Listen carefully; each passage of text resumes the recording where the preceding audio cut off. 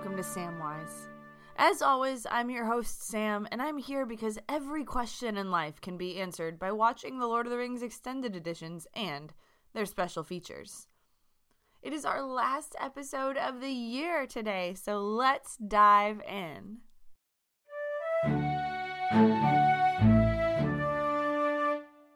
Hey, Samwise. Any advice for self-care?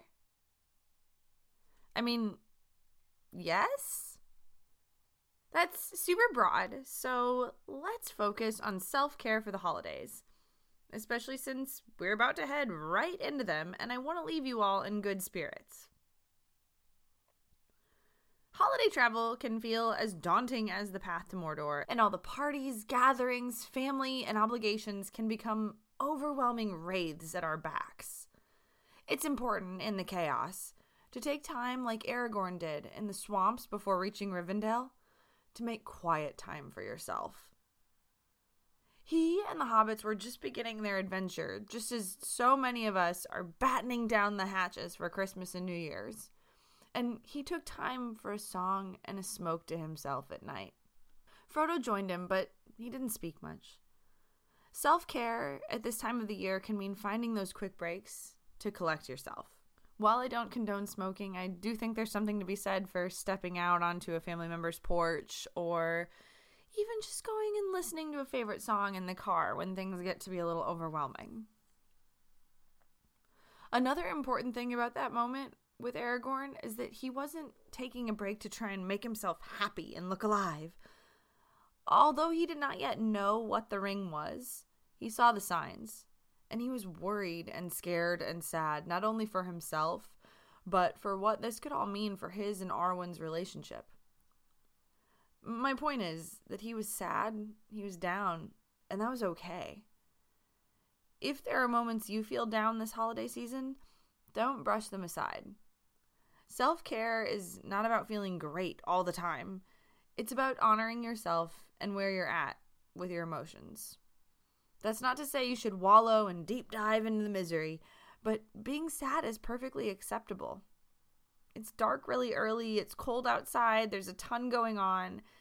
Most of us aren't eating super well, and even fewer of us are getting enough sleep. Love yourself where you're at, just like Aragorn tried to do in the middle of a wet and rainy swamp when he had a dash of moonlight. And my most important advice is to watch the Lord of the Rings trilogy. Honestly, this is the perfect time of year. First of all, this is when the movies made their debut in theaters, like holiday season. But it's gloomy, so there's no light glare on your screen when you're watching it in your living room. Most of us have some extra time off right now, so we can actually sit down and, marathon 12 hours of content. And it's thematically appropriate for Christmas because there are elves and old men with powers and beards and a little magic and a little religion and a little singing and a whole lot of friendship and compassion and making things tolerable, which is like what Christmas is all about, right? So there you go, my friend. I hope this helps you navigate the holiday season. I hope you enjoy your Lord of the Rings rewatch. And I want to thank all of you for such a wonderful 2019. Answering your questions using these films has been my greatest joy. I love you all, and I love these movies.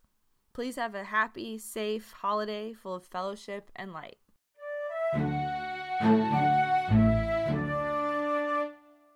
That's it for this week, and for the next 2 weeks.